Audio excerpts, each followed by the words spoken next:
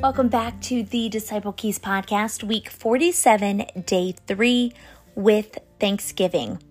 Do not be anxious about anything, but in every situation, by prayer and petition, with thanksgiving, present your requests to God, and the peace of God, which transcends all understanding, will guard your hearts and your minds in Christ Jesus. Philippians 4, 6, and 7. Take a few moments today to read and reread today's verse. Let the truth that it speaks settle deep into your heart.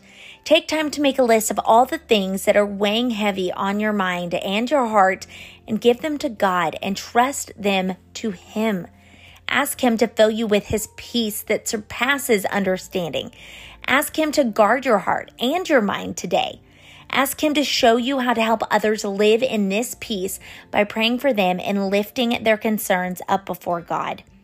As you go out to plant multiplying movements for Jesus, ask the Holy Spirit to teach you to teach others how to pray rightly before God.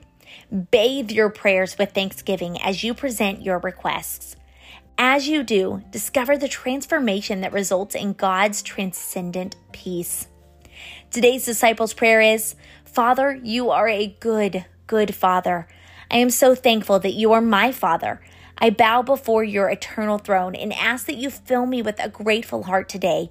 Show me all the many ways you are at work in my life. Show me how to better be thankful to you as I wake, as I live each day, and as I lie down to sleep at night. I praise you and worship you. You are my God. As I model thankfulness, reproduce disciples through me that go and multiply an army of grateful followers of Jesus. In His name I ask, amen. And Father, I am also praying for our unreached focus today, the 200,000 Muslim Qizilbash peoples of Afghanistan. They still have little access to the gospel. Your heart is that none should perish.